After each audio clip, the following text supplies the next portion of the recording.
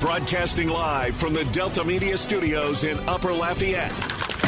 2 hours of sports talk like none other. Footnotes with your host, Kevin Foote.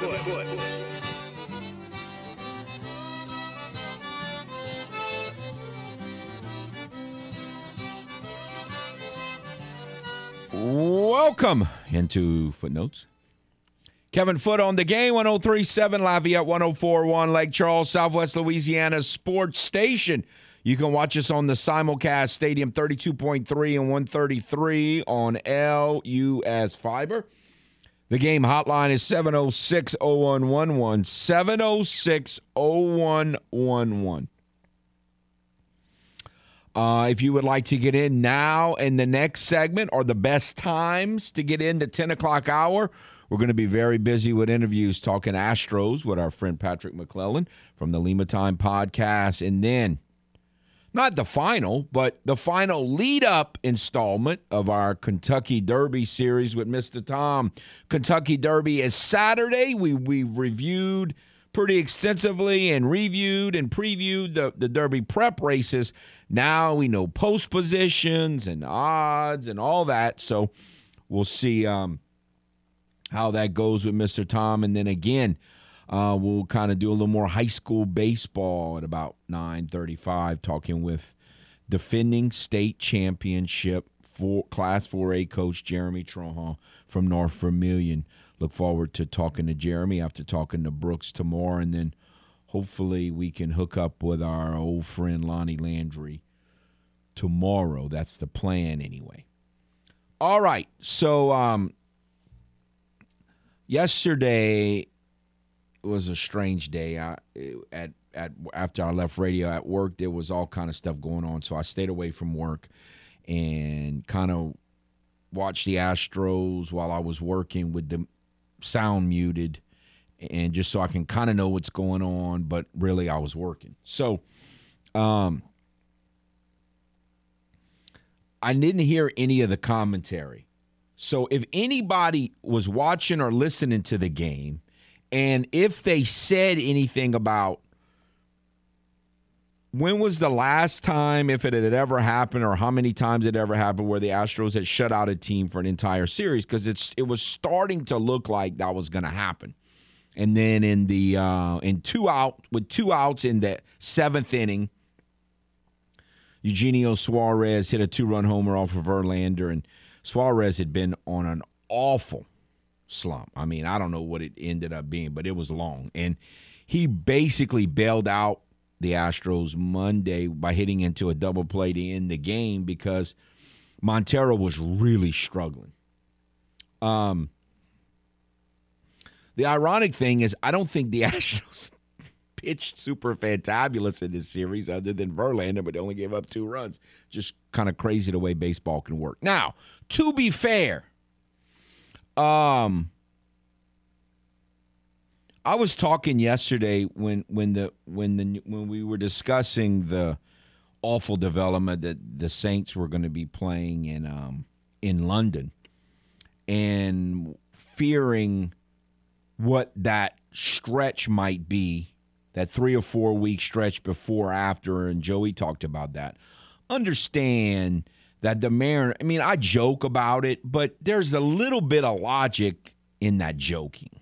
There's a little bit of, not truth, but kind of sort of almost truth in my joking when I say that Seattle is in Asia. Because really, if you look at the map, it's a hop, skip, and a jump from the Bering Strait. I mean, it's almost in Asia. It's a fur piece, as I would say. And so when the Astros were the third leg, someone called yesterday, and I think he was talking about like yesterday was a great game to bet on. One, you had Verlander pitching.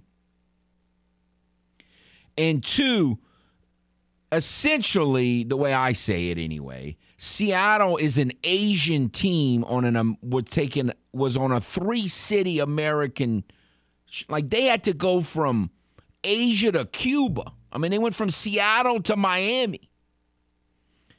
And the Astros, they stopped in Houston, was the third leg of a 3-city trip. So, it kind of makes sense that they were slipping a little bit. It kind of makes sense that if they were going to have a rough series, it would be it's one thing to say, well, I'm on a West Coast trip, but man, that is, again, as I said, that's a fur piece from Asia to Cuba, essentially, is what they did. And so it's kind of like when you play, if an NBA, they don't do that anymore, but an NBA team would play 3 road games in a row, that third game, they're normally in trouble. Like back when they used to, the schedule was a little more compact. Or an NFL team that plays on the road 3 weeks in a row, they're normally pretty vulnerable in that third road game in a row. So, again, that's circumstance. That goes into what I always say, it's not who you play, it's when you play them. Now, that's one side of the coin. The other side of the coin is, like I've said, the Astros have owned the Mariners forever. I think they're like 27-4 now. I may be off on the 26, 27, 28. But I think they're like 27-4 at Minute Maid Park in the last 30-something games. Something like that. And out of that 4, one of them was a sweep. It was either 2 years ago or 3 years ago. They came to Houston and swept the Astros, which was, whoa. So 3 of those 4 wins was in the same series in the last, 3 or 4 years. It's just, they must just dread coming to Houston. But anyway, they probably hate Minute Maid Park. I love Minute Maid Park. The poor Mariners probably hate it. But anyway, what came out of it for me is that, Bregman had a nice hit. That was great to see. Need to get him going. Need to get Altuve going. We'll that'll come in time. But, man, I just wonder if this Verlander stuff is real. Can it really be real? Now, it's not like he's some fly-by-night second or third-year player. I mean, he's probably going to the Hall of Fame. And he's as mentally tough and determined and all that as anybody. I mean, he's kind of cut from the Nolan Ryan, Roger Clemens mold to me. The terms of just doing what it takes to stay around and to. No, I'm not talking about the steroids, PED stuff. I'm not talking about that. But, I think he's cut from that mold. But, and so I have some belief that it could happen. We'll see. So certainly, any thoughts on that? The Astros now open a 4-game series at home against the Detroit Tigers, another team that's been struggling offensively, really struggling offensively. And I think it's the part of when we talk to Patrick next hour that I'm most looking forward to asking him. There was a series, seemed like it was about this time of the year. Maybe it was in June, maybe not in May. I don't remember. But it was fairly early in the season last year that Detroit came to Houston for a 3-game series, and it was not competitive. Like, the Astros got their faces crushed. It was not a competitive series in Houston. They got totally swept. If you remember last year, the Astros had they had a great year, went to the World Series and all, but there were 3 or 4 really bad teams that just the Astros couldn't beat, got crushed. And Detroit was not a real bad team, but they didn't have a winning record. But they just came to Houston and just destroyed. Kind of made you go, But anyway, so we'll see if the Astros have any memory of that and maybe get a little revenge. We'll see how that plays out. It is Thursday, so we talked to UL softball coach Jerry Glasgow yesterday, and they open a 3-game series tonight in Monroe, so we'll be keeping an eye on that. Again, the game hotline is 706-0111. 706-0111. fantasy is a strange thing when you play fantasy because the thoughts are different. I've been saying for a while now, well, actually, you could argue I've been saying it since last summer, the Saints need a veteran running back. And more recently, names like Darrell. I've been bringing up Devontae Booker just because I think his skill set I kind of like. More recently, people have been talking about Darrell Williams. Yesterday, the name arose of Sony Michel, the ex-Georgia running back. And I bring up fantasy because I had him, I want to say it was 3 years ago, and he was just awful.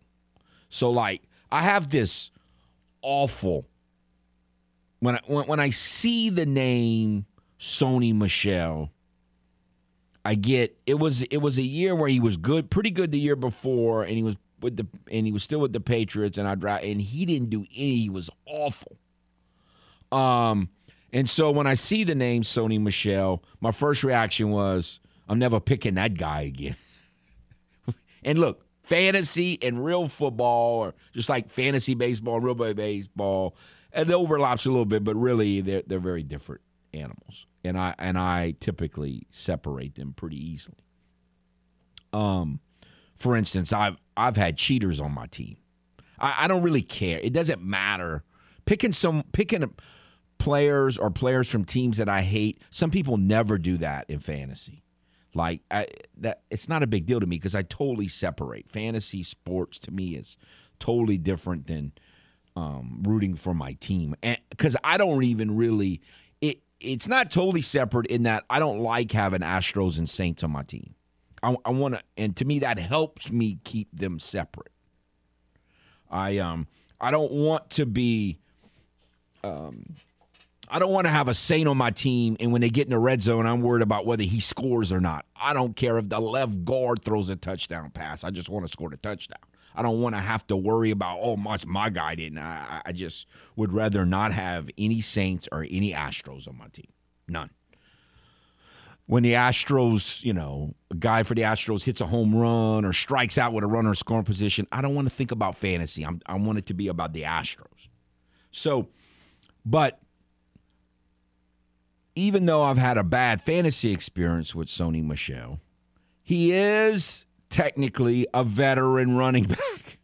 So I guess if he's visiting the Saints, I guess if they would end up signing him, I would be happy because he fits the veteran running back need that I think this team has.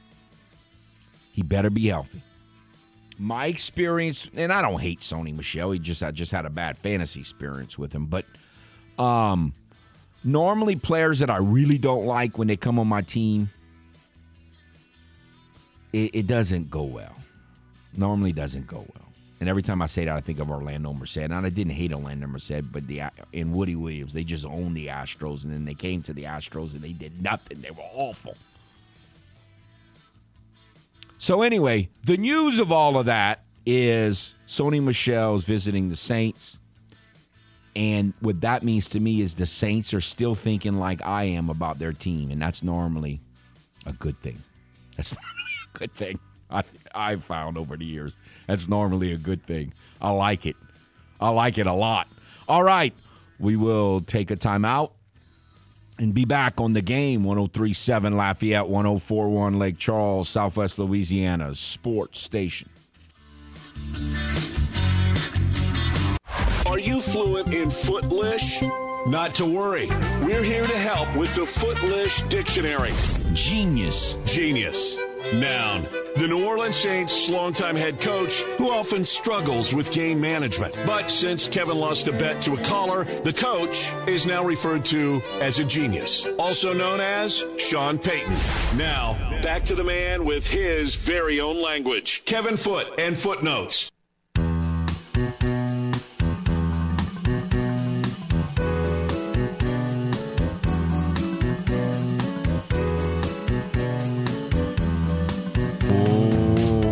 Welcome back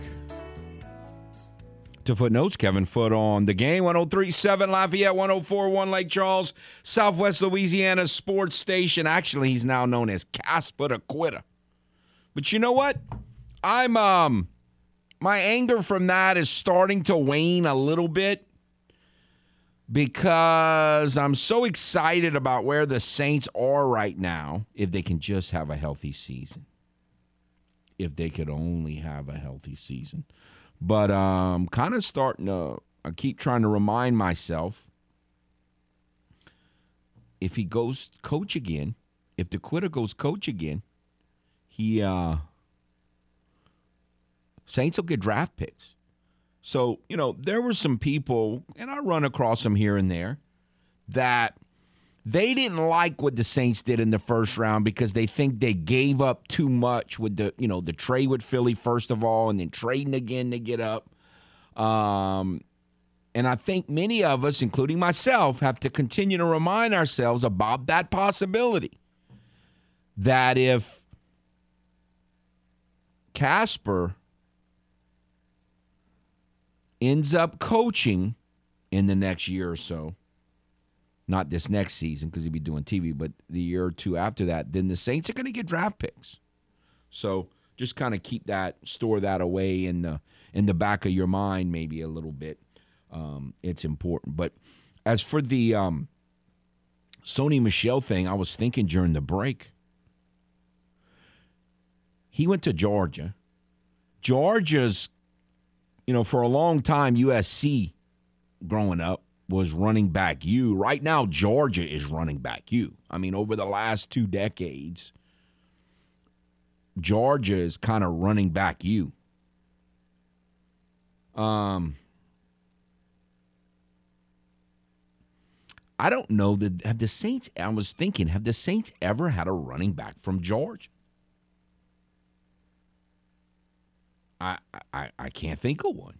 I mean, as many running backs have come out of Georgia and really good ones.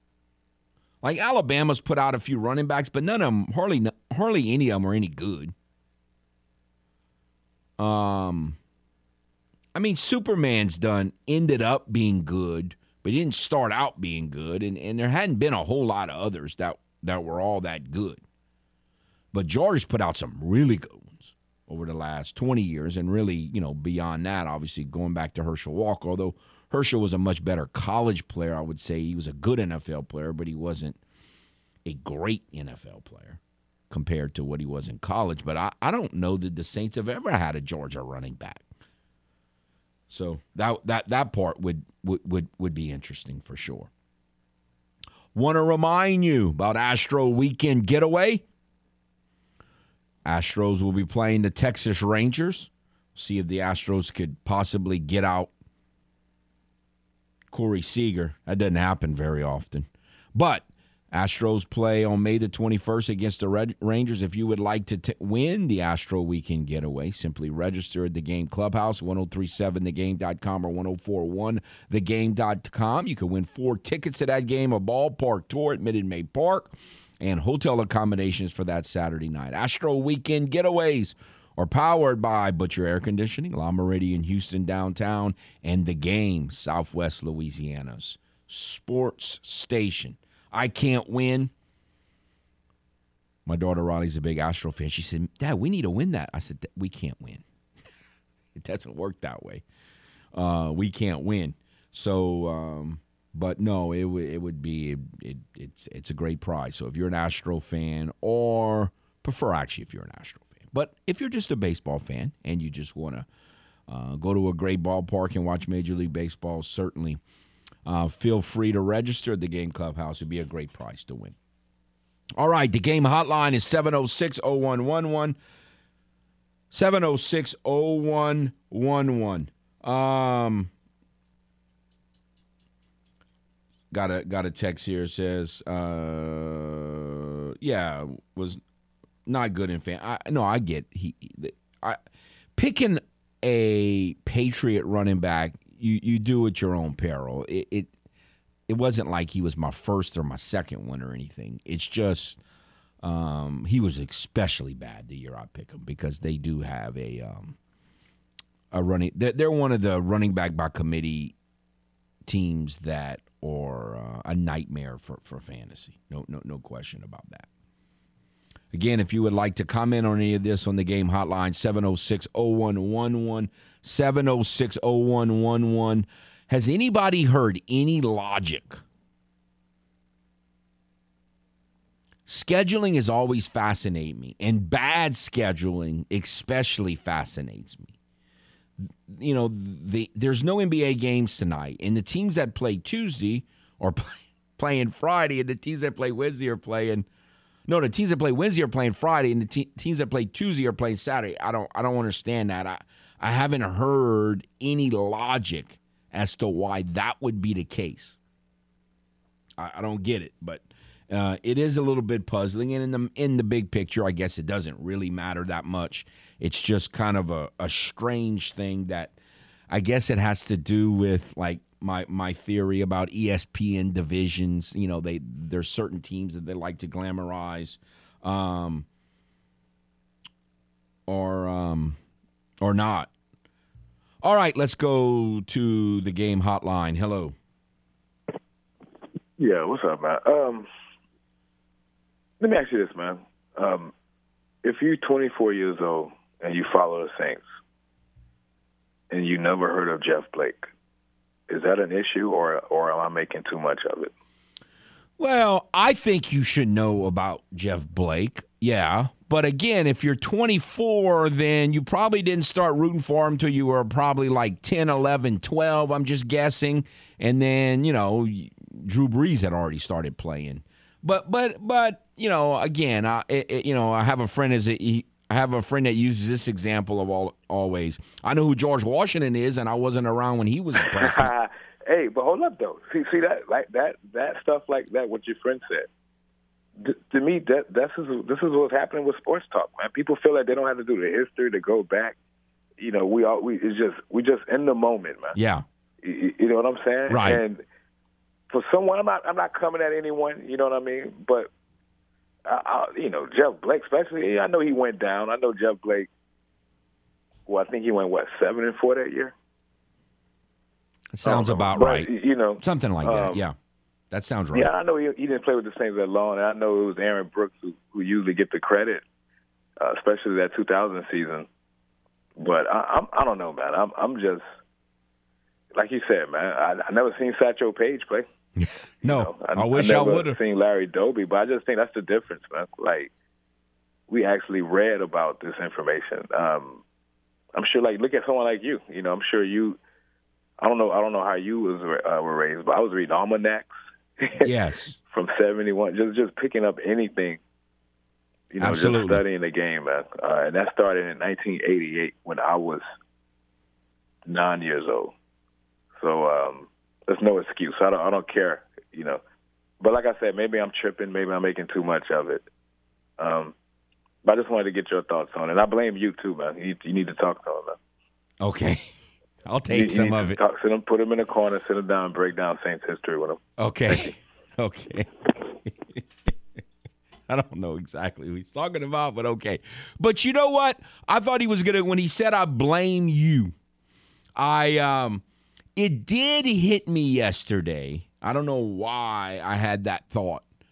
But when Jay said, I blame you, what immediately came to mind is I had the thought, you know what? You haven't talked that as much Saints history lately as you have been. I've been so obsessed about the draft, and I don't take any blame for that because it's all the QWs all over the world that made me all crazy and like, you got to be kidding me picking quarterback. Why do people, you know, I don't want to go over that again, but I tried to ignore it, and it just they just kept throwing it at me. It's like, so they got me so obsessed with trying to will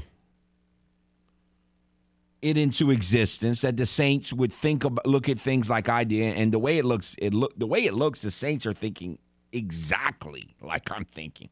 I mean, really, in this whole offseason. They have just exactly like I'm thinking. And so that's good. But no, I haven't. Because of that, I probably didn't talk enough Saints history and draft history and free agent history and all that. So I guess I apologize. But, it's kind of life. Sometimes that stuff happens. My crazy daughter just texted me. She says, nobody cares about Saints history. It's baseball season. That's not true. It is baseball season, but a lot of people, Riley, care about Saints history. And me, your old fat dad, care very much about both Saints history and baseball season. Oh, man. It's tough. She's my biggest critic. You didn't talk enough about the Astros today. Talk too much about football. Man, she's so mean. She is my biggest critic. Her man, Ren, didn't play yesterday. No, or did he play? Was it the day before? No, I think it was yesterday he didn't play. But the Astros won, so it was good. No, so we'll I don't think the Saints have ever had a Georgia running back, not one that I could remember. And so I guess I would be okay with Sony Michel, but really I would rather Darrell Williams.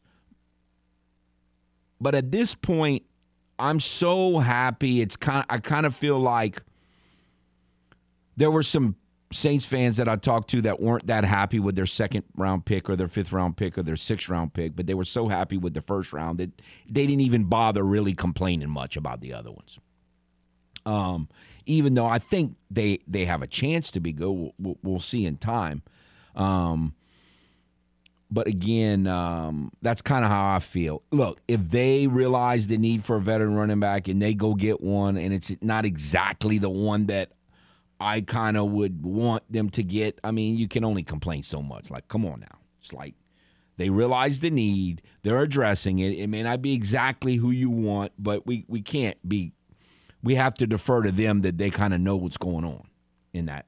And that doesn't mean they're going to be right, but you just say, okay, look, you're addressing the need. It's kind of like you wanted an offensive tackle, but you don't really like Trevor Pitting. Now, we can only complain so much about that kind of stuff. You have to kind of take what you can get, be satisfied, be content, happy with heading in the right direction, and that's where the Saints seem to be heading, and certainly where the Astros seem to be headed in the right direction. We'll see what happens this weekend against Detroit. And again, at about 10:15, we'll be talking to Patrick McClellan from the Lima Time podcast, and we'll get some more thoughts about the Astros. All right, that'll do it for this segment. We'll take a timeout. When we come back, we'll be talking baseball, high school baseball, with North Vermilion head baseball coach Jeremy Tronjon, who's going to maybe take his 4A state championship crown off his head to put the phone to his ear and talk to us. So we look forward to talking to Jeremy.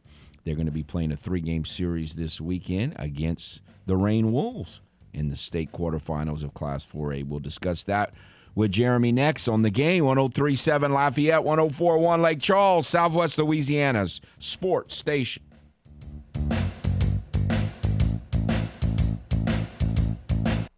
Do your loved ones run for cover when watching a game with you? Then Footnotes is the show for you. Time for more Footnotes on The Game. 103.7 Lafayette and 104.1 Lake Charles, Southwest Louisiana's sports station.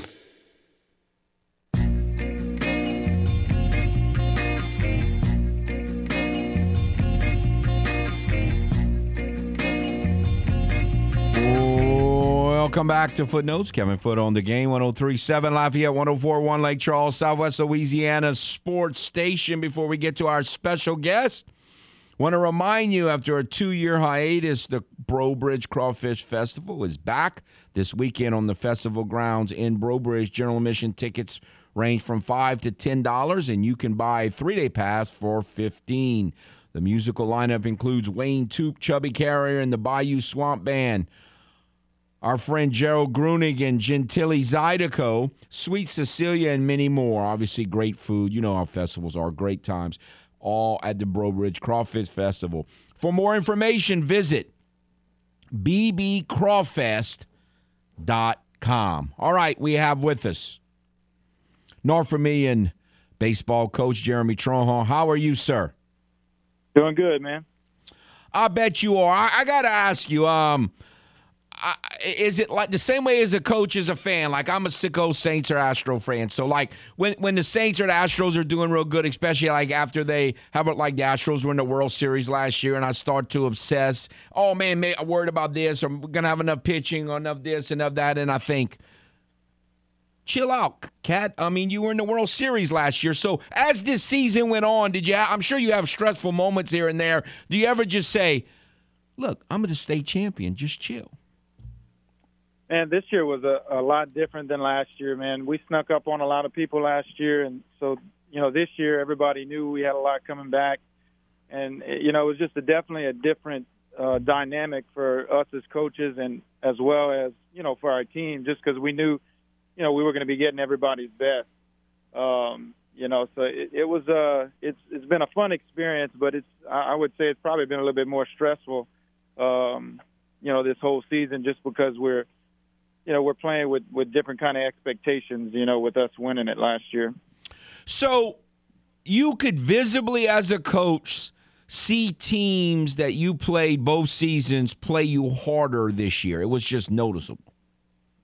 Yeah, I mean, it's just, a lot of times we get everybody's best arm. For everybody, it's a big deal. Anytime we drop a game, luckily this year it was only 2 so far that, it just, you just see everybody getting up for that. I just feel like we've gotten everybody's best, and luckily we've done a pretty good job of handling it. Our kids really have been focused on trying to, repeat, trying to get back to that same level that we did last year. What has it been your leaders, or what have you and your coaching staff done to kind of help y'all get through some of that, rough spots and kind of having a target on your back?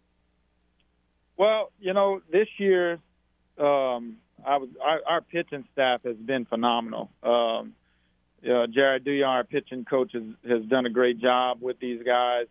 That's really carried us, because for a while in this season, we weren't quite hitting as well as we did last year. But the one consistent thing all year has been we've got a lot of really good arms that throw a whole bunch of strikes. We have a great group of kids. We've got probably 43 kids in the program, and we haven't had anybody complain about playing time. We haven't had, it's the whole group. What's special about them is that they want to win, and they want to win more than they're concerned about, how much they're playing or where they're batting in the lineup or who's pitching. Or I really think that's been our thing that's helped us to be more successful. We have more numbers, so we have a lot of competition, but there's not a whole lot of animosity amongst each other. On who's playing and who's getting the credit, and I think that's huge. This happens a lot on the private school side of the brackets in different sports, but it doesn't seem like to happen quite as much on the public school side. And it happened with y'all softball program. They played Eunice, and then you played Eunice. Now you're playing Rain. It's just kind of bizarre the way these brackets have worked out with all these district and familiar teams in your bracket. Yeah, the one thing that it's helped out for us is we haven't had to do, we do a good bit of scouting, and with the way technology is today, you can find, almost everybody that you want online, and it's just if you're willing to put in the work. So the one good thing is we had everything we needed on Eunice, and this week with Rain is the same thing. So it's a little bit less prep for the game coming up. It also is a little bit stressful just because you have played them already, and it's always tough to when you've already played somebody, But we feel like we're going to get Rain's best, and they've been playing really well. So we think it's going to be a pretty good series.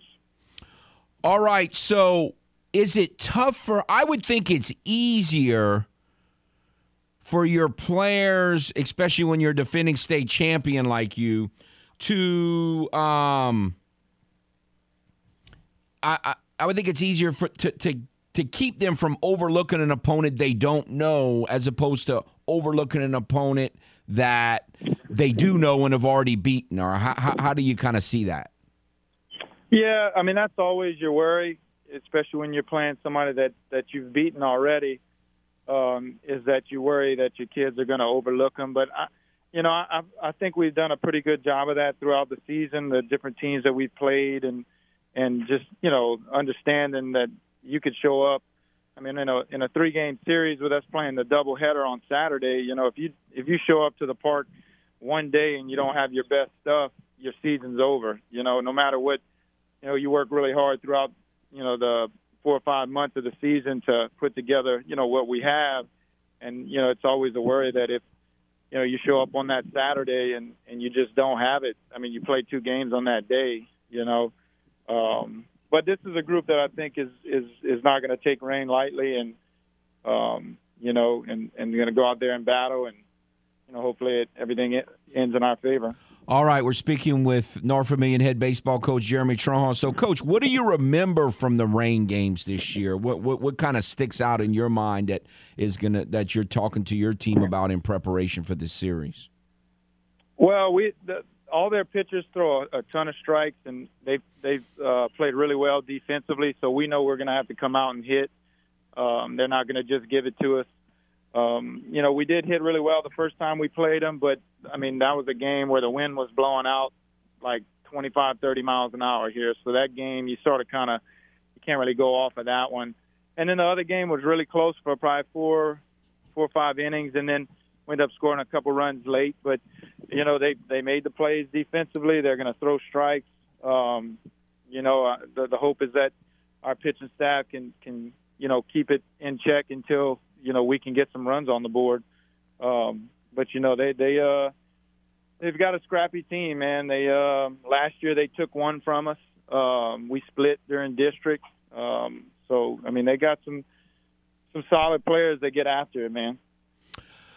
Other than you have a bullseye on your back and everybody's playing you hard, were there any concerns that you had from players that you might have lost, or certain areas of the team that y'all had to address coming into this season?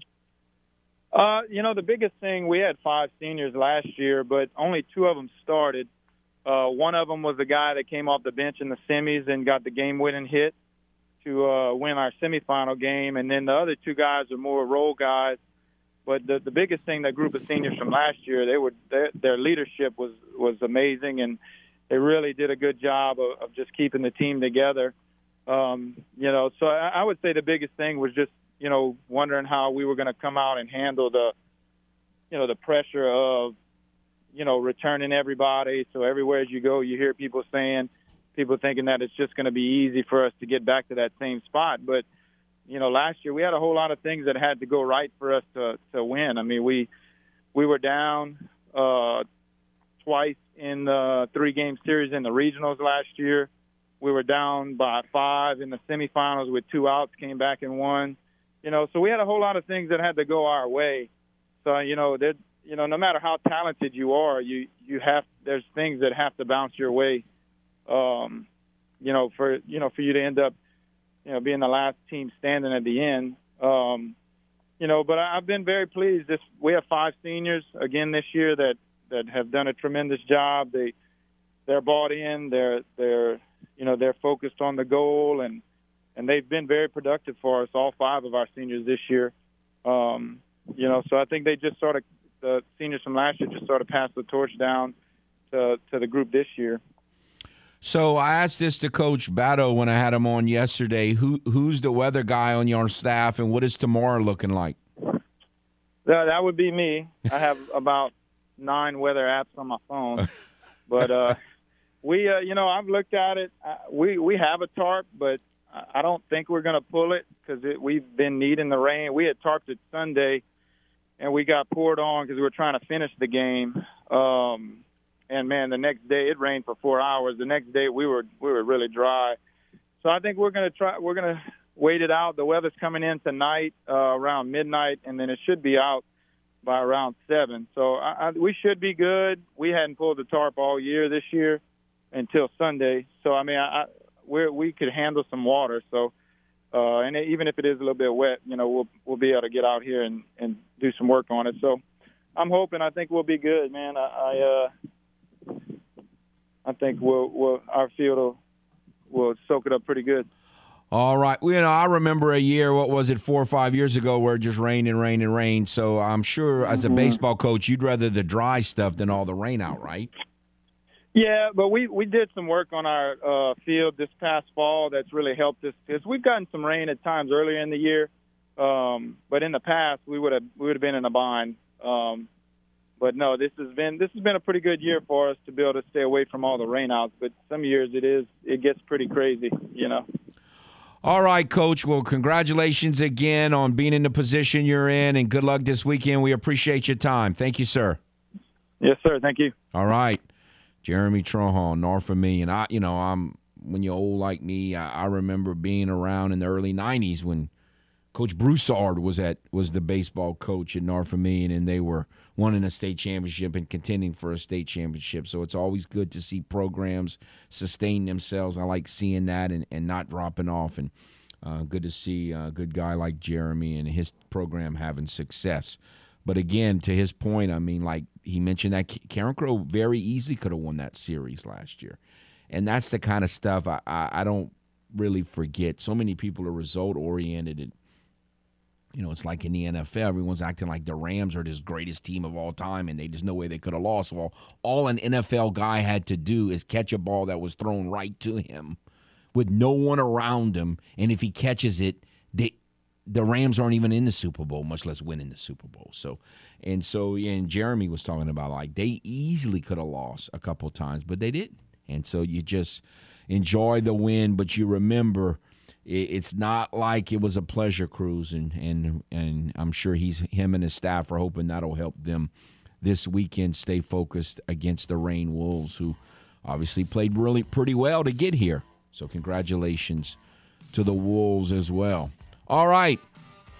Take a timeout. Come back, finish out the first hour next on The Game. 103.7 Lafayette, 104.1 Lake Charles, Southwest Louisiana's sports station.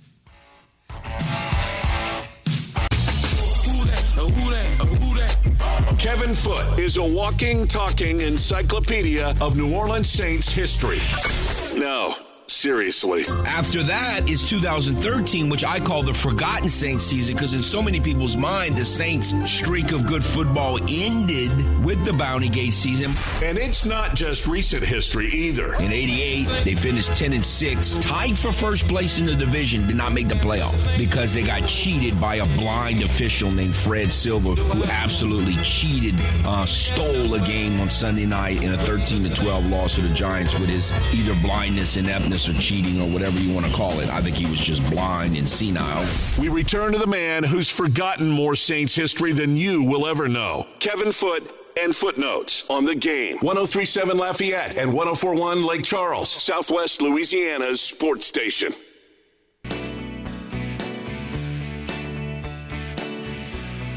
Welcome back to Footnotes. Kevin Foote on The Game, 103.7 Lafayette, 104.1 Lake Charles, Southwest Louisiana sports station.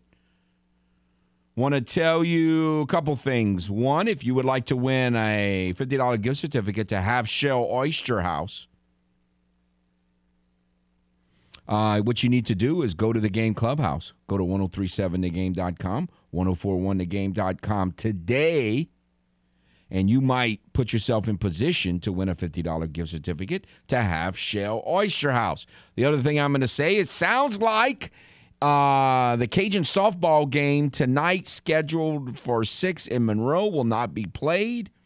Not official yet, but it sounds like it's going to be a single game tomorrow at 6 and a doubleheader Saturday. So we'll let you know if we hear that becomes official, but don't expect the Cajun softball team to play tonight. I think that game's going to get pushed back a day with a Saturday doubleheader. And if you remember yesterday's conversation with Coach Glasgow, he was kind of suspecting that in that the weather report. I remember he looked it up on the show. It was like 60% chance of rain tonight, and then it was really kind of clearing up over the weekend. So, kind of not a surprise there, Now, the other thing I'm going to say we don't have time for because we're at the top, and I'm not going to belabor it.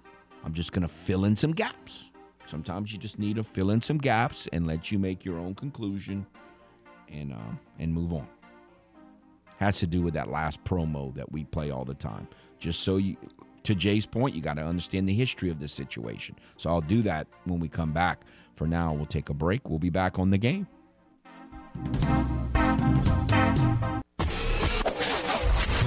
Broadcasting live from the Delta Media Studios in Upper Lafayette. 2 hours of sports talk like none other. Footnotes with your host, Kevin Foote.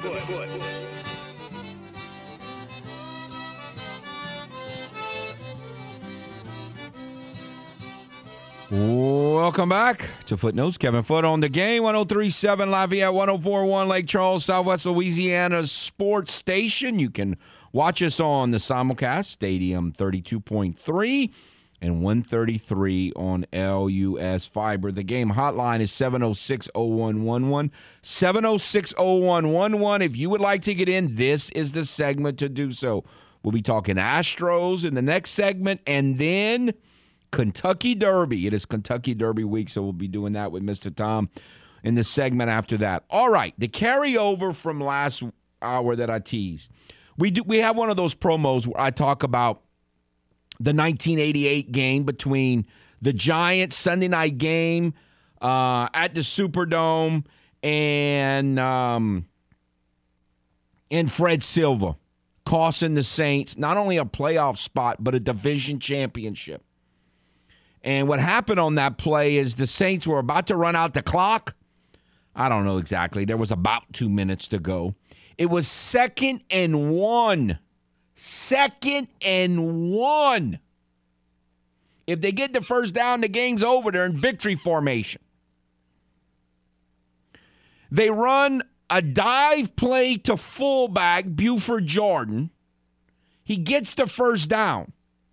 Fred Silva, though, throws a flag and calls holding on a 2nd and 1 dive play to the fullback. It marches the Saints back 10 yards. They end up having to punt, and the Giants go down and kick a field goal and win the game, 13-12. It was 12-10 at the time, and they should have been running out the clock to win the game. Well, I decided after hearing that last little promo, let me look up Fred Silva.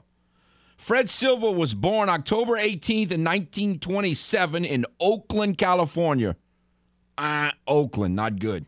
He died December 3rd, 2004 in Palo Alto, California, which is 49er U. And the photo that in the middle of his Wikipedia page, he's wearing glasses. And his last year to officiate in the NFL was 1988. The very year we're talking about. I'm not going to say anything else. I'm just filling in those gaps. That's all I'm saying. All right, let's go to the game hotline. Hello. Kevin. Hello. You hear me? Yes, sir. How are you? I'm okay, man, but let me tell you, I have to say sometimes you're not a well person. I mean, oh man, Kevin, listen, that one still makes me mad. I do. I really remember the game, but man, you still screaming about a game that happened in 1988. It was ridiculous. I know it was. It really was. Now I remember vividly. I'm sitting there watching the game saying, that's a dive. You can't call holding on a straight dive. I mean, everybody's probably just base blocking. Anyway, I'm just sitting here chuckling, listening to you. Now, I wanted to go back to yesterday. I had a few things I want to say. I'm sure you realize now, but you didn't realize at the time when Hannah was saying 2:30, that's 8:30 a.m. that the Saints are going to play the Vikings in London. So, I know you probably realize that now, but you may not have realized it then. So I just wanted to get that straight with you. So that adds insult to injury. It's 8:30 a.m. Oh, yeah, it's awful. Kickoff. It's ridiculous. It's I hate terrible. that jump. But anyway, I wanted to call it. Jay, I know Jay was calling in about the history, not knowing the history. And I heard the conversation yesterday with me, guys. That, man, I think that's part of the good thing about y'all station. There's a lot of diversity in the shows. Raymond and Hannah pretty much have a running repartee every morning, and you really come on and, talk a lot about history of games and so on and so forth.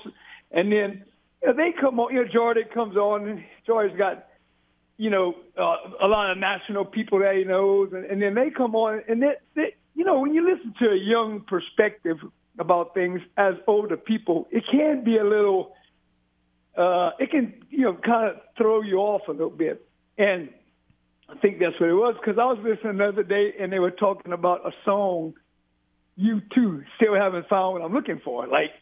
And of course, I think that every 7 billion people walking the planet, unless you on the plains of, some country far away somewhere, have heard the song. And one of them said, no, I don't know what you're talking. I think it was Mesh said, no, and then Miguel sang a little bit of it. So I said, well, surely once he sings, because when you hear it on commercials, surely once he sings it, and James Mesh still didn't know the song. And I was like, wow.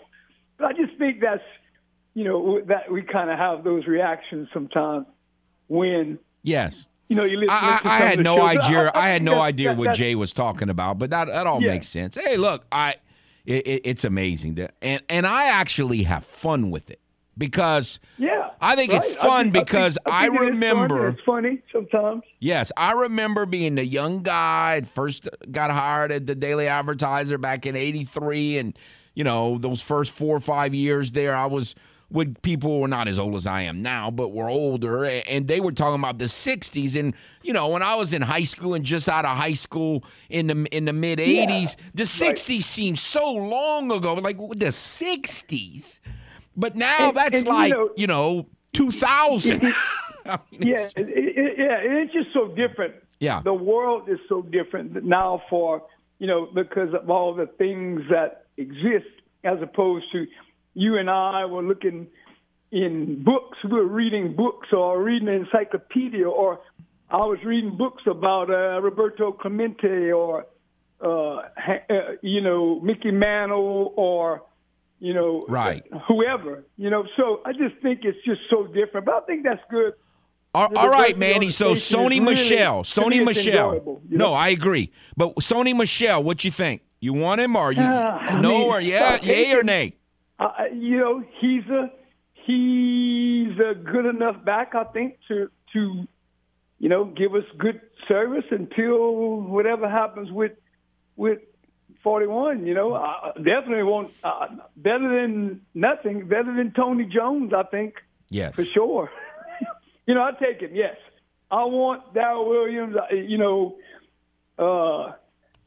But I mean, any serviceable quality veteran. We need a veteran that can run the ball 10 times a game. Catch a pass. Right. Do whatever.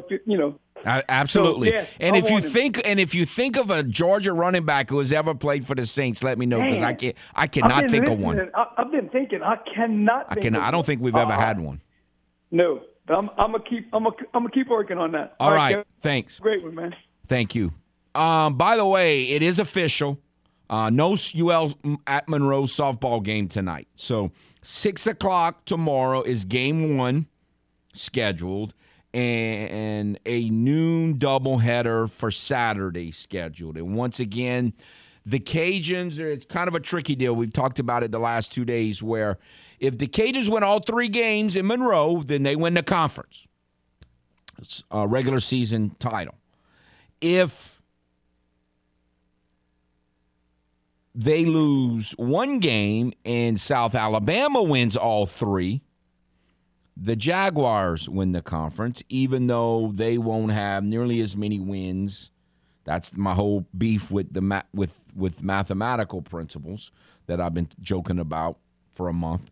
South Alabama would win. If South Alabama, who is playing at Troy, or I should say, which is playing at Troy, if the Jags lose one of three, all the Cajuns need to do is win one of three, and they will win the conference. It's that weird mathematical thing because they've played so many more games than the Jags. But that's the scenario there. And again, game one will not be played in Monroe tonight. Game one tomorrow, scheduled for 6 noon doubleheader on Saturday. Very similar to a lot of these high school baseball quarterfinal series that will be going on this weekend, except for St. Thomas More. St. Thomas More, for whatever reason, is playing 3 days. They're playing game one tonight, scheduled at Parkview Baptist, game 2 tomorrow, and then game 3, if necessary, on Saturday. I think that's the only one involving an Acadiana area team. I think, if I'm remembering correctly, every other Acadiana area team is playing a single game that's involved in the quarterfinal series, is playing a single game on Friday, and then a doubleheader on Saturday. The earliest one is Turlings against University, starts tomorrow at 4, and we talked to Coach Batto yesterday, if you remember that.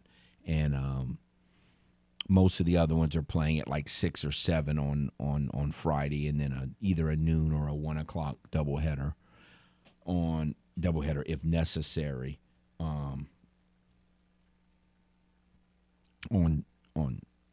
Saturday. Yeah, I got a text that 41 Camaro was born in Georgia. I'm not talking about from Georgia, like the state. I guess I knew that, but I'm talking about actually played for the Georgia Bulldogs. I'm sure they've had some that were born in Georgia. I have no idea on that, but that big running back. It seemed like they had a big running back one time that came from Georgia. So yeah, I'm pretty sure they've had some that were born in Georgia, but I'm talking about actually playing for the Georgia Bulldogs. I don't think there is one. I can't remember one. Don't know that I'll look that up anytime soon, but just off the top of my head, I think he might be the first one. But he's not even on the team yet. We're just throwing that out there as a possibility just to get reactions. And Manny's reaction was kind of like mine. Prefer Darrell Williams, prefer a Booker.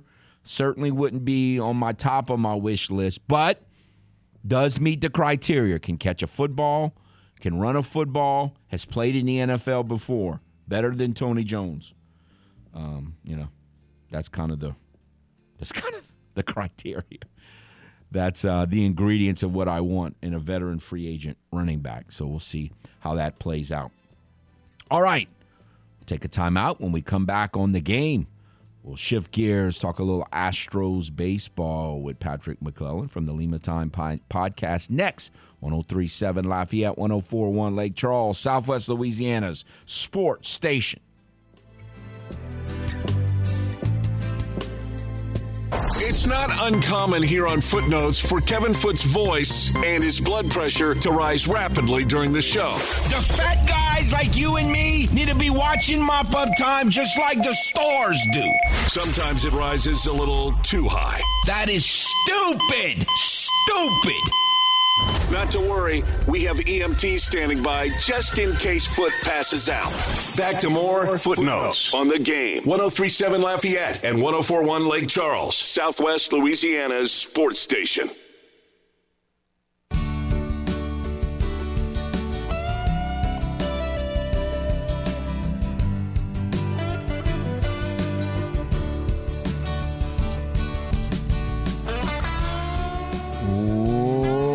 Welcome back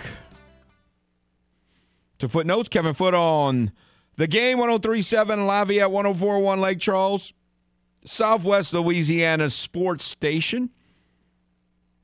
Before we get to our special guest, want to remind you about a chance to win Downtown Rising VIP passes. Downtown Rising with the Cold War Kids will be coming on Saturday, June the 4th. And if you would like to win VIP passes and a chance to meet Cold War Kids, you simply need to go to the website, join the Game Rewards Club at 1037thegame.com or 1041thegame.com. You might win those VIP passes for the ultimate Downtown Rising VIP experience, presented to you by Social Entertainment Raider Solutions, the Louisiana Raging Cajuns, and the Game, Southwest Louisiana's sports station. All right, we have with us Patrick McClellan from the Lima Time podcast. How are you, sir? I'm great. I just want to hear you spaz out like on the rejoiner of you just yelling stuff. I want to hear you just spaz out like that. Well, it's gonna happen. The kind of things that make me angry is when earlier this week. Who was it? The Astros were facing a guy, and he had just thrown like 12 balls in a row. And a guy goes up and starts swinging at balls in the dirt. It's like, were you not paying attention? This cat don't even know where the batter's box is. Yes, Why are you swinging? You're getting riled up already. Yeah. I like it. That's the kind of stuff that aggravates me. All right. Yesterday, I was able to watch the game, but I was working, and so I had it muted because if I listen, I get too distracted and I can't get my work done for an afternoon game. So did anyone say, like, have the Astros ever gone an entire series and shut the team out every game? Did you run across that fact during the broadcast or at any time yesterday? No, but I don't. That'd be pretty difficult, but I don't know. I have no idea. No idea. That's pretty exciting, though, to almost do it. The only thing I could find online in a pretty quick search was who was it? The Royals in 2017 went like 30-something innings without scoring a run, and it was the first time since '68 that had happened. Now, 3 games is theoretically only 27 innings, but at least that's in the neighborhood there. So no, and it almost happened. I mean, if he didn't give up the 2-run homer to Suarez, I think it was going to happen. Yeah, that's all they did. That was it. So I don't know what else to say other than that. That's supposed to be a good baseball team. They got absolutely dominated, and they played terrible as well. So what are you going to do? They got, I want to say, 14 or 15 hits in the series, and Suarez's homer was the only one that was not a single in the whole series. Well, yeah, that's not gonna bring any runs in doing that. Absolutely. All right. I'm sure you remember this, and I don't remember the exact date, but I remember a series early last season where A.J. Hinch and the Tigers came to town and completely just skull-drugged the Astros. None of the games were competitive. They got hit after hit after hit. I don't know if you remember that series, and if you do, didn't it seem suspicious? When that series was over, it was like, what just happened here? I don't know if it was suspicious, but yeah, I was at a couple of those games, and I don't know. I think it's a time-honored Astro tradition to just lose to the worst possible teams ever. It's either a bad team or a guy starting his first MLB game. They'll pitch 7 shutout innings, so that's something the Astros just like to do. That has definitely happened. So you really don't, you don't think, now I'm not saying like illegal or anything, but you don't think there was anything to A.J. Hinch and just, it had to be something there. The fact that A.J. Hinch was the manager had to matter there. I mean, it was so just kind of doesn't belong with the way the two teams looked. Yeah, I mean, he knows a lot of the guys over there. So, I mean, he could give you some real good insight on how to beat them or what could beat them. So, I mean, it could be some of that and some luck. I don't know. That's a bad Detroit team that came in and mollywopped them. So I don't really know. I don't really know. I'll go with you. Yeah, AJ was up to something for sure. Well, Nico Goodrum was on that team, and he is now with the Astros. What? He hasn't played a lot. He's had a few moments. Like, what's your take so far on him? I was joking with my friends this week, and I'm not sure he's real. He reminds me of just like a creative player in a video game. Kind of a random, got one of those, like the names from Japanese would used to name the guys funny things in like the old Nintendo games and stuff. So like, is that like a name like that? I don't know. I have no no opinion on him.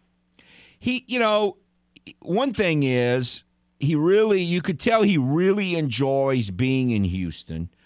He said all the things you like hearing when they signed him, and he has some versatility, which is always big for any baseball team, especially the way the Astros typically are. They like, so we'll see. I don't trust that. I don't think you can trust him late in the season yet. In other words, he seems to really want to swing at balls out the strike zone, which I'm not a huge fan of, and so I don't know that we can trust him yet. But he's okay. All right, Dusty Baker.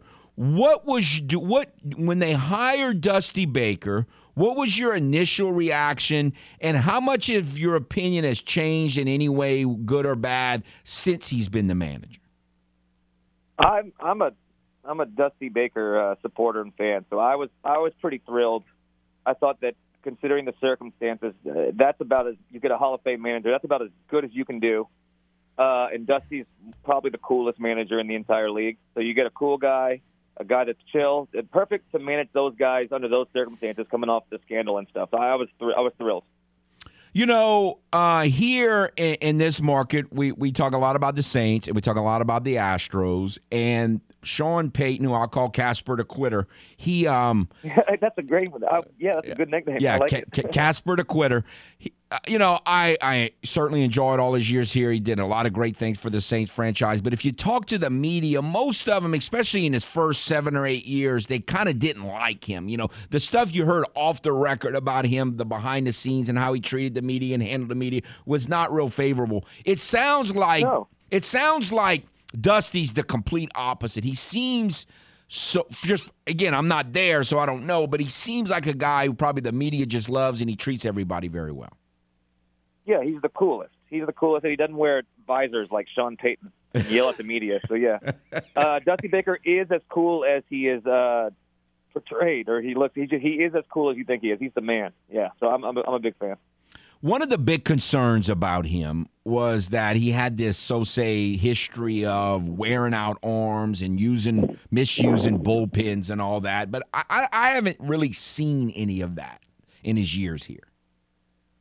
No, the big thing on him was that he would leave starters in too long and leave pitchers when they're struggling and they get rocked. And I haven't seen any of that either. I've actually been pretty impressed overall with how he manages the team in the game, and I have no complaints. I think he's doing great. Verlander yesterday. By the way, are you still pinching yourself watching this guy? Like every time he pitches, and he looks like the Justin Verlander from the 2017 postseason. I'm just pinching myself. Like, is this real? Because in my mind, a year ago, this guy was never going to pitch for the Astros again. But he got over 100 pitches yesterday. That was even a better sign from a endurance standpoint. Yeah, I mean, I'm pitching myself because I can't believe he's an Astro still. It's just seeing him up there. I'm like, man, we have Justin Verlander. That's insane. But we shouldn't be surprised that this is how he's pitching. I mean, I don't know. I don't know what to say. He's incredible.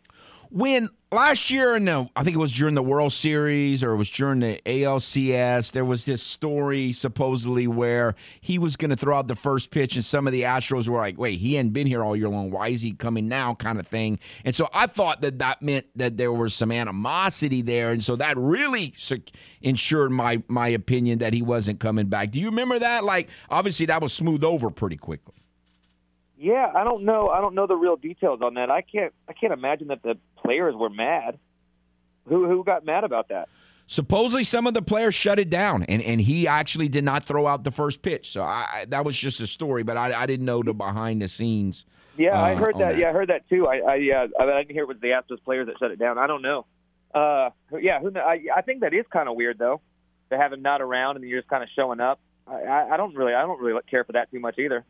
But he's kind of shown up now. So, Ryan Presley, you think he could be back this weekend? Because I think he had an inning where he only threw like 6 or 7 pitches for the Space Cowboys. Yeah, he had he threw a perfect inning. Wasn't very many pitches. I'm pretty sure he'll be back this weekend. But they didn't announce it. They said they were gonna about to decide on it. So I don't know. But I mean, you do a rehab inning. I don't know what more he needs to do, but that's up to them. But I would anticipate he's back. The Rafael Montero had been pitching great, and then I thought it was his worst outing since, he hasn't had that many outings since he got traded last year, but I thought it was his worst outing. He looked shaky. I don't know if he was nervous pitching against his old team or what, so I'm kind of ready for Presley. And Stanek was kind of iffy in the save that he got over the weekend as well, so I'm kind of ready for Presley. Yeah, I mean, he's the guy. He's the closer. And having him back there bolsters it anyway. So you get those two arms in lower, less leverage situations, and you got Presley to close it out. I mean, the Astros have a making of a dominant bullpen, and it's pretty exciting to think that could be the case. Now, this young lefty that he pitched again yesterday, I'm not sure even if I'm not even going to say his name because I'm probably going to mispronounce it. Do you buy him long term, or do you think he's just a short term guy who's actually done pretty well? I don't know. I don't know if any lefty out of the bullpen is gonna give a good look. So I think he gets a good chance, but I don't know too much about him. All righty, sir. Well, this week is going very well. And we'll see what happens against the Tigers. I got to believe that there were enough players on this year's team that were there when they got skull-drugged by them last year, so I would think they might bring that up for this series. Don't you think? Let's go for it. Yeah, I like it. Yeah, I think they need to get a little revenge here and put them in their place. Maybe Nico can give them a little pregame speech. I appreciate your time, sir. Thank you very much. All right. Have a good one. You too. Take care. All right, Patrick McClellan from the Lima Time podcast. All right, it is time. We've been building up to this for about a month now. When we come back, time to talk Kentucky Derby post positions with the man, Mr. Tom. We'll do that. If you haven't decided who you're betting on, if you plan on betting on the Derby, hopefully the next 15 minutes or so will convince you of what to do. We'll do that when we come back on The Game. 103.7 Lafayette, 104.1 Lake Charles, Southwest Louisiana Sports Station.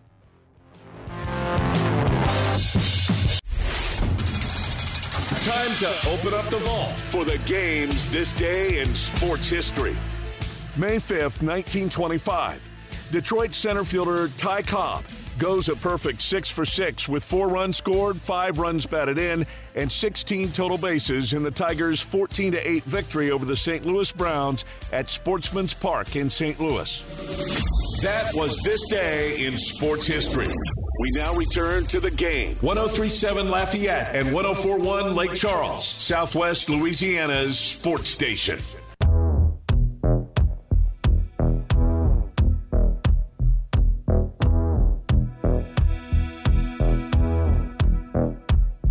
Welcome back to Footnotes. Kevin Foote on The Game. 103.7 Lafayette, 104.1 Lake Charles, Southwest Louisiana Sports Station. Ty Cobb went 6 for 6. Rennie Stennett went 7 for 7 against the Cubs. Rennie Stennett, one of the great names in Major League Baseball history. Rennie Stennett. Cat went 7 for 7. All right. It is time to talk Kentucky Derby with Mr. Tom. How are you, sir? I'm doing very well, Kevin. How are you?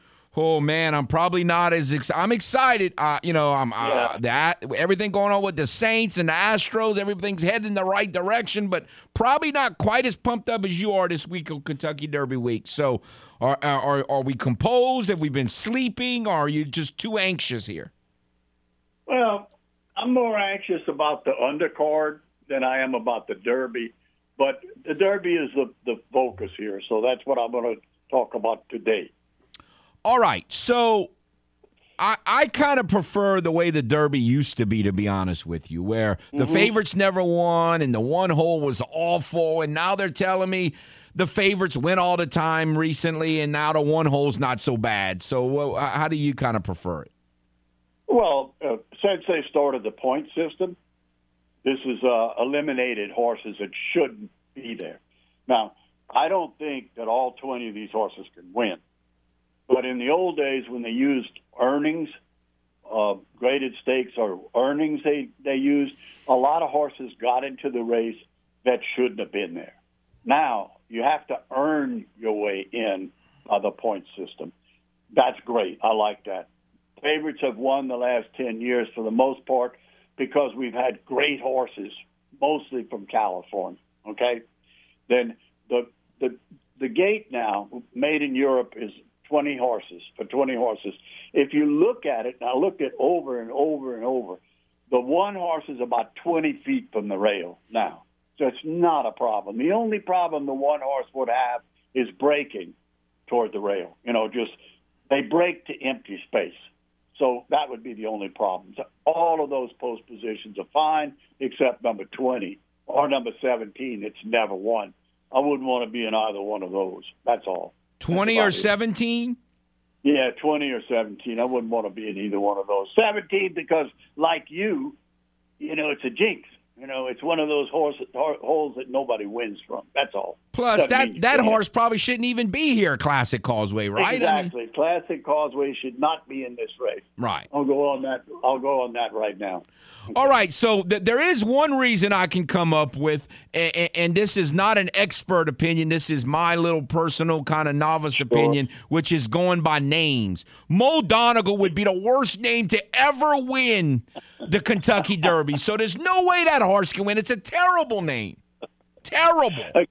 Again, I agree with you, but it's only because he's so slow out of the gate. That's the only reason that I would agree with you. If your name is Mo Donegal, you cannot win the Kentucky Derby. You got to have a classic name.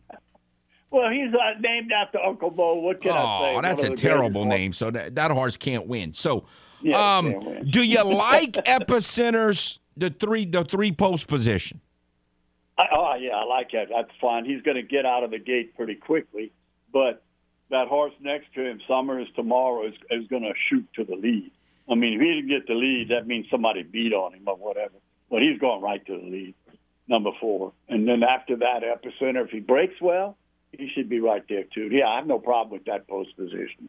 He'll be fine. So other than the jinx thing of 17 and 20, are there any post positions that matter? Does post position even matter anymore?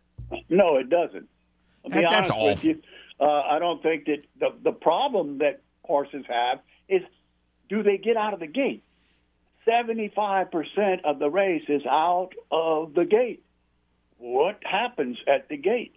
I mean, if you stand up or go to your knees or throw the jockey or whatever, that's where the race is probably going to be won, out of the gate. As simple as that. Why is Zandon the favorite? He's the favorite because everybody loves the way he ran in the Bluegrass. He ran from way back. He went around a bunch of slow horses. He got back to the rail. Then he took off real good in the stretch, and he beat whatever. I'm not even sure. Smile Happy probably. And he won. That's why they like him. And he's a Chad Brown horse. Chad Brown's never won the Derby. He's got a couple of horses in this one. You got Zozos who will fly out of the 19-hole. But, the Derby's tough. Going around a bunch of horses is hard.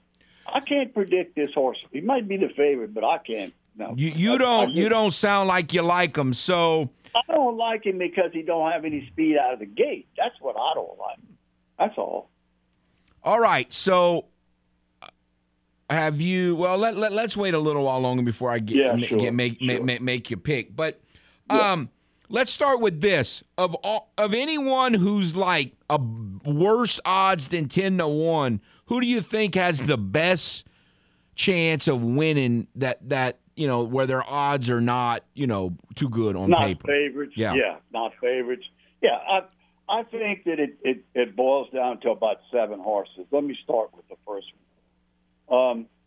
Epicenter's likely. I like number 5, Smile Happy. I don't like him that much. He's a Run Happy, but I'm going to tell you right now, his sire, Run Happy, is owned by Mattress Mac, and Mattress Mac. Yeah. If if the odds go down to like 4 or 5 to 1, Mattress is putting money on him. I don't think he can win, but he's certainly a good horse. Number 13, Simplification, who came out of the Florida Derby. He ran in a very, very fast early pace. That's what cooked Classic Causeway, by the way. And Classic Causeway's got a little bump on his face, so they have to change some of his equipment. But that's what killed Classic Causeway. The pace was so fast. And the more I looked at the race, the more I realized that White Barrio was a pretty nice horse. But we'll get to that in a minute. So Simplification can do it. Barber Road. I don't have to win with Barber Road because I have a future wager on him. But let me tell you, if this horse can get through traffic and not be too far behind, he's going to be very good at a good price. Number 15, White Barrio. I didn't like this horse at all until I got on the webcam last night, and I had this webcam with a couple of people from California. This horse is better than he looks. Let's put it that way. 16, Cyberknife. He's likely to be about 10 or 12 to 1. He's a gun runner horse that Brad Cox has. He might be able to do it as well. Those are the horses that I'm looking at right now. And I haven't talked about the horse that I really like yet. But Cyberknife, I've heard Simplification and Cyberknife of everything that I've read and heard and looking at their odds. They look pretty intriguing to me, those two. They're very intriguing. But I never thought much about either one of them until I started looking at the webcast. I started discussing this with some people that I know around the country. This Florida Derby that I thought was just a donkey race turns out to be pretty good on the front end. I mean, it's fast enough to keep White Barrio and Simplification in the race all the way almost. So both of those horses should run pretty good. Okay, I noticed you haven't mentioned Messier yet. Why? Messier, I'm off of Messier. The reason I'm off of Messier is because I go back and look at his race, and he didn't have enough energy in that race. You know what energy means? Like his motor. His motor just didn't run fast enough for me. So even if he breaks well, and even if he gets up there, I'm not sure he can finish the race. And I liked him a lot until a couple of days ago, but I'm off of that right now. I don't want to fool with those California horses. I really don't. So you think they're all going to not do well? Oh, well, I think they just haven't got enough seasoning with enough horses. Okay? The 6 horses I've talked about, and the one I'm going to talk about in a minute, have run against a total of, 40 races for the 7 horses. 6 I've talked about and the one I'm going to talk about. They've run 40 races between them. That's almost 6 races per horse. They've hit the board 32 out of the 40 times. So those 6 horses plus the one I'm going to talk about that I like, I just think they have more. What's the word you use? Seasoning? Yes. I think they have more seasoning. This race requires that you have seasoning. That's the only reason I'm staying away from Messier and Taba and some of these other horses, like Mo Donegal or Zandon, because they're too slow out of the gate. The seasoning is what matters to me. And as we talked about on the webcam last night, it's just important to have enough races, you know? I don't know. Rookies don't do all that well. But let me ask you, Yeah. who are the jockeys for Messier and Taba, and could they fill in the gap for some of that lack of seasoning? Oh, yeah, they could. The jockeys can definitely make a difference. But I'm thinking that Taba and Messier just don't have enough races against a lot of horses. I mean, you've got to run against more than 5 horses in a race. You know, I'm not saying they can't win. No, that's not it. They're gonna have as good a chance as any. But the seasoning, not enough races. That's my problem. A lot of these horses don't have enough races. So I can say okay. That So about of all the considering and mulling over you've done, how much of the jockey who's on what horse played into your handicap? Oh boy, not a whole lot, really. I mean, we're at the point now where most of the jockeys have raced on these horses 2 or 3 times. They know who they're dealing with. They know what they're dealing with. And these guys are good. Rosario, the Ortiz brothers, Big Money Mike, all these guys know what they're doing. It's just a matter of I mean, this is a cavalry charge foot out of the gate. I mean, this is chaos is what it's called. Right. Anything could go wrong. All right, so tell me the horse you've been waiting to tell us about. I'm going with the Japanese horse, Crown Pride, number 7. And I'll tell you why. Number 1, he's worked lights out at Churchill. And I mean lights out. 46 and change, easy. 120 plus on 7 furlongs, easy. The horse is a Japanese horse, yes. The Japanese have been winning everything worldwide. Everywhere they've been winning. They won 2 Breeders' Cup races last year. One of them they probably shouldn't have, and the other one they were favored in. But they have been running in Europe, in Medellin, in Saudi Arabia, everywhere in the East, Australia, everywhere. And they've been running well for the past couple of years. We used to laugh at them when they came to the Derby. They'd run dead last. I don't think it'll happen this time. Now, this horse, again, he may not run like I think he will. But when a horse likes Churchill Downs, you do not ignore him. And he's going to be a big price. And you were talking about seasoning. They run their horses more than they run here, correct? This horse has faced 47 horses in 4 races. I mean, how can you get any better than that as far as a big tangle of horses? How can you do any better than that? Plus, he's fast enough to not get caught in the traffic. He's fast enough. And his jockey, Christian Lemaire, has won races everywhere in the world. I mean, he's one of the best jockeys in the world. So if he could get him out of the gate and get him in position, he has a very good chance of winning this race. Now, you look at his speed figures and stuff and you say, I'll throw this horse out. No. When you work that good at Churchill and when you work, the Japanese have a special way of training their horses, and I don't want to get into that right now, but it's different than America. But you don't work 46 and change at Churchill and not run good. That's what I'm saying. And he did it twice. It wasn't just a fluke. Well, we'll see. By the way, is the race later than it normally is? Is it going to? It seemed like I think it's 5:30 something or 5:40 something. I guess that's about I'm not right. sure. All right. It's sometime. But let me just before Friday afternoon in the Oaks, that's a good race too.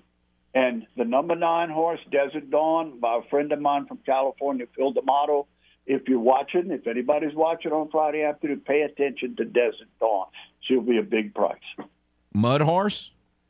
It could be. It's going to rain Friday. Yeah. But I think Saturday it'll be clear. I'm pretty sure. But if it's raining Saturday, pay attention to simplification. Plain and simple. All right. Well, we'll see. And we'll see if you are the man like you were last year.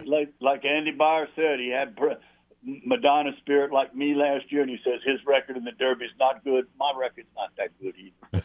You know. Well, we'll see. All right, Mr. Tom, I appreciate all your hard work, and thank you. We'll see what happens. Thank you, Foot. Thanks for having me. All right. We'll take a timeout, finish out today's show next on The Game. 103.7 Lafayette, 104.1 Lake Charles, Southwest Louisiana's sports station. Here on Footnotes, you may not always exactly hear what you want to hear, but you will hear what you need. And, of course, I got all these, you're an idiot. And, what kind of Saints fan are you? Look, I'm not telling you what I want to happen. I'm telling you what's going to happen, what more than likely is going to happen. Back to more of the sports talk you need to listen to with Footnotes on The Game. 103.7 Lafayette and 104.1 Lake Charles, Southwest Louisiana's sports station.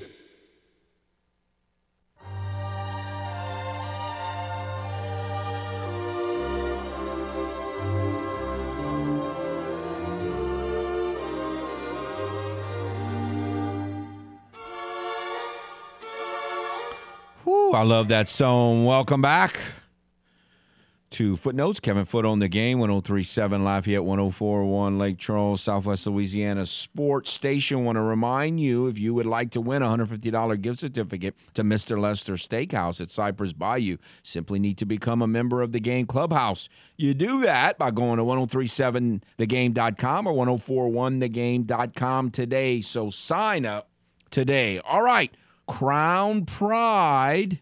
The horse from Japan, I heard on Raymond's show earlier, old buddy Chad said, watch out for that horse. Could be interesting. And it was more. That horse is more than interesting to Mr. Tom. That's the horse Mr. Tom is picking to win the Derby. So we'll see what happens there. Big sports weekend. We still got tomorrow's show. But again, we've got the Astros, we've got the Cajuns and baseball on the road in softball.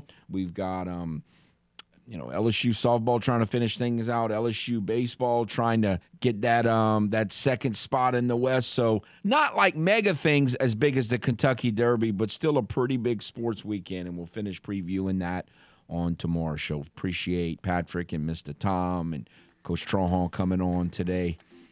Y'all have a good one.